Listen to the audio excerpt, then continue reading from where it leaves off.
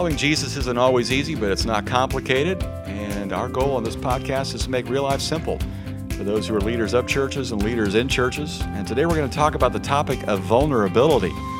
Leaders need to be vulnerable, they need to be authentic, they need to be real, but is there a moment where you cross the line? Is there a moment when it's too real, too authentic, too vulnerable, and could be considered too much information? I'm joined here today with my co-host Brad Williams, a good friend, serial entrepreneur, business leader, and I would consider you, Brad, to be very authentic and real. Was there a time that you weren't? A time when I wasn't authentic and real, I would say absolutely. Yeah. It happens because I've been in business since I was 18. That I kind of put on a persona to be successful. So yeah, it was actually, I spent many years not being authentic and real, really out of fear that people wouldn't like me, listen to me, work for me, take me seriously. You tend to try to fit in a lot. Is that an age thing? I mean, is there an age? I mean, because we always hear about the grumpy old man who no longer cares. Yeah.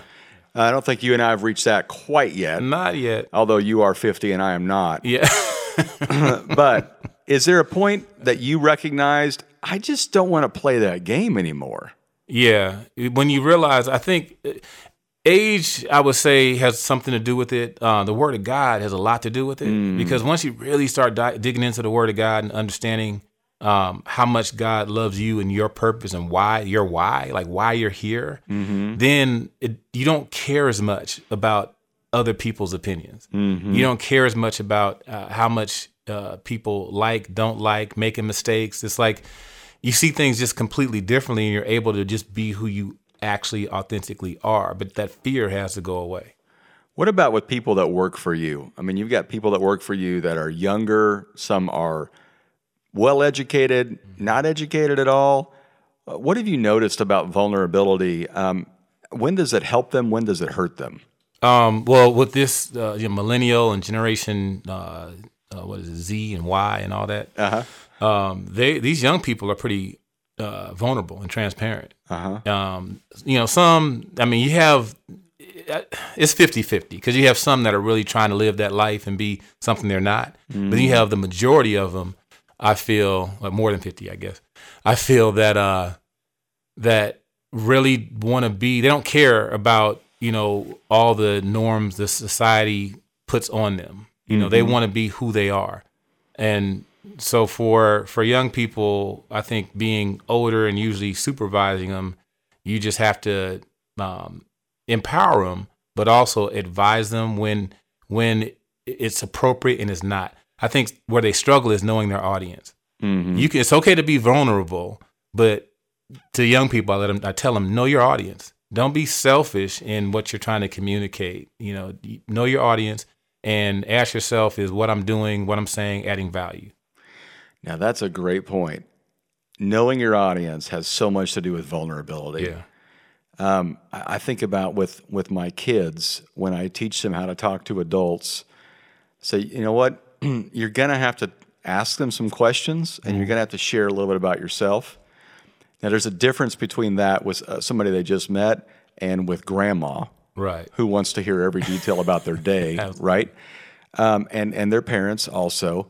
But I've noticed this with people as well. I think about interns we've had here before that think that every platform, every room they walk into was waiting for them to come in and share all the details of their day. Yeah.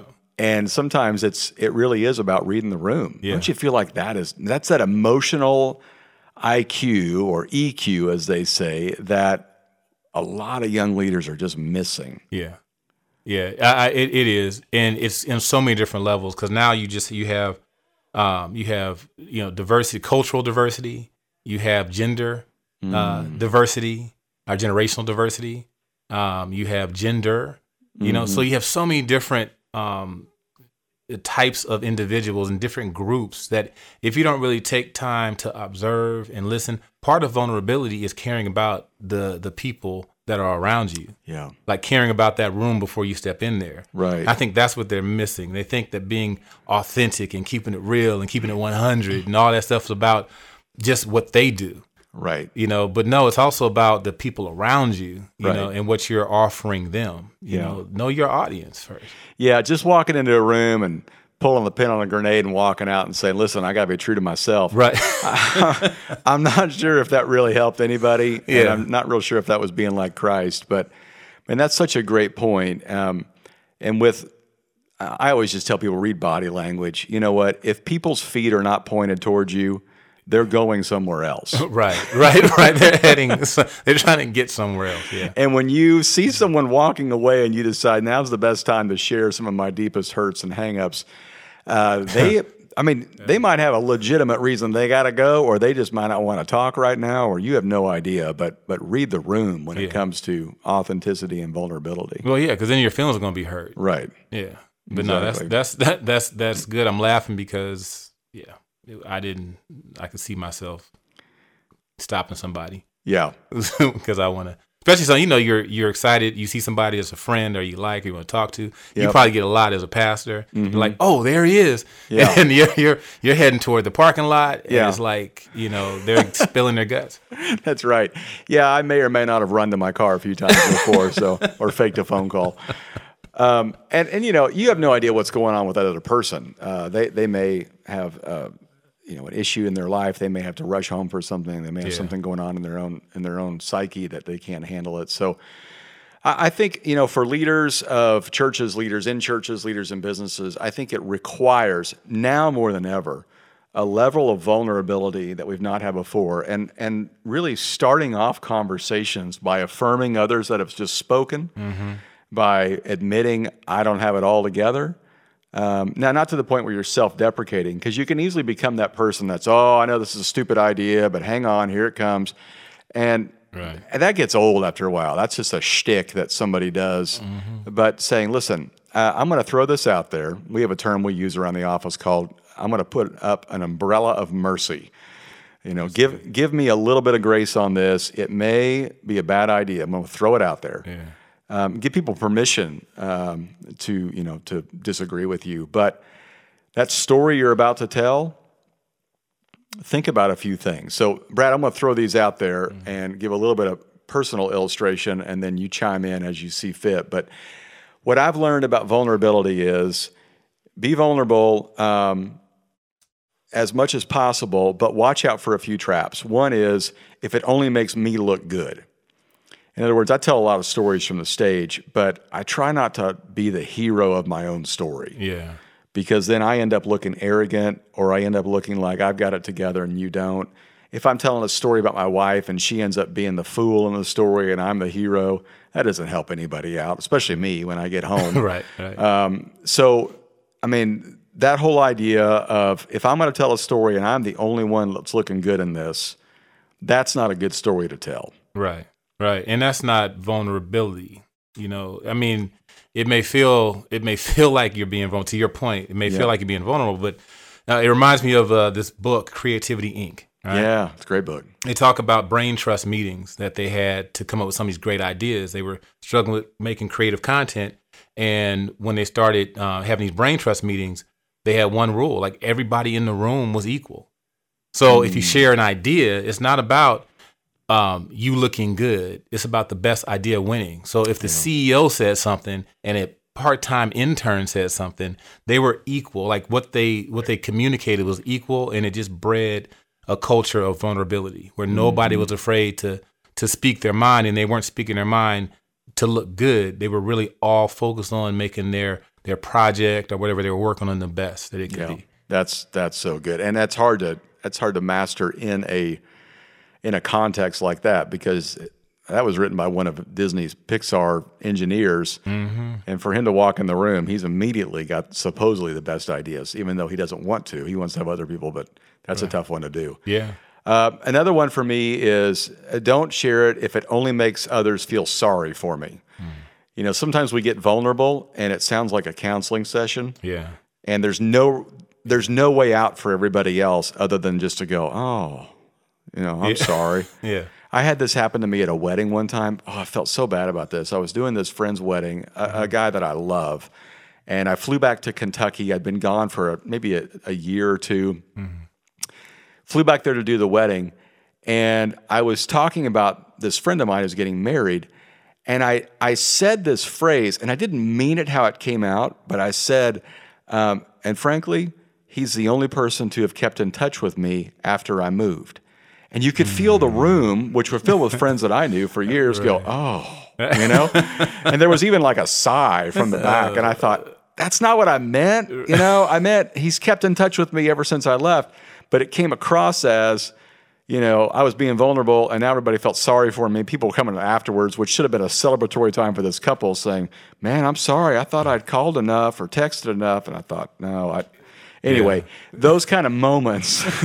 You know, there's no win for anybody else. I always tell my kids, man, if you say something, make sure people have a way to save face, you know, after it's over, you know. Well, also it has to do with your personality too, right? Yeah. I mean, once again, you are you have an extroverted job, but you're an introvert. And so I think sometimes when introverts make an honest effort to be vulnerable, it does come across, you know, like awkward. Yeah.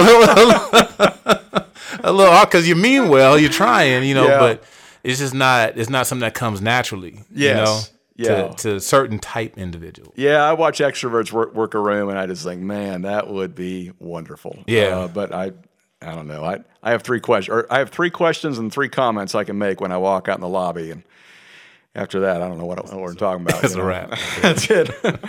Okay, another one is if it's unrelatable. You and I were talking about the time Jay-Z accepted an award or something, or was announcing his new platform for music, Tidal. Yeah. And he made some comment about, y'all don't realize how much money that we're losing when we put these songs out. Yeah. And no one felt sorry for him. No. He's a gazillionaire. It was the wrong audience to share that with. Exactly. So, I mean, think about that. I spoke in Uganda one time. We were there for a mission trip, and I had got a chance to preach there. And I had an interpreter. And I told a joke that I thought for sure would go over great. Yeah. Not only did the people not get it, the interpreter didn't get it. Oh. Halfway through my message, the interpreter quit. No. They brought in another one. Oh. I broke him. How'd you offend the interpreter? Oh, I don't know what I did, but I left fearing for my life. But anyway, somehow the American came in and was unrelatable to the people. So sometimes we do that with the stories we tell because people think, I can't relate to that at all, or, that sucks to be you as you fly first class or whatever, and I don't fly first class, but you know what I mean. So, and the last one is if it doesn't add value to them, and you touched on this earlier. Yeah. If I'm going to be vulnerable with somebody else, I hope that it encourages them. I hope that it makes them think, okay, so I can do this, or you learn from that, so can I, rather than I feel sorry for you, or that's unique to your situation. I have no idea how that is, but it adds value. Brad, you help run a company, you oversee a staff. When do personal stories add value? When do they not? When does vulnerability add to the people and help, and when does it hinder? Well, you can tell when you have like a certain type spirit about you or mentality. You know, I think we've all been in situations where we were like, I'm really uncomfortable sharing this, but I need to do it because it's going to help. It's going to add value.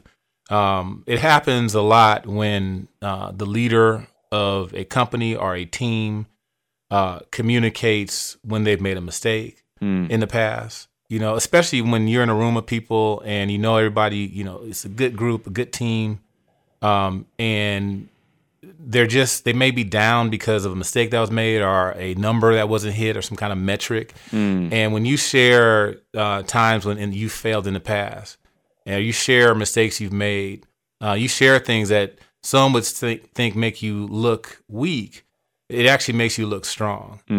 I've known pastors of churches to share with their congregations the times when they were homeless, you know, and when people would think, man, you know, he's in a position of power and that's going to hurt him. It does the opposite because the spirit behind it is he's doing this not to boast, he doesn't want to communicate this, but he's giving us this because he's being vulnerable and he cares and he wants to add value and help us become better. That's so good. Well, I think that's the key takeaway. A trick you might try that is helpful is just see how open that other person is. Yeah. And go just a little bit further. Not over the top, just a little bit more, because as you do that, then they will follow and you keep getting more and more open with one another.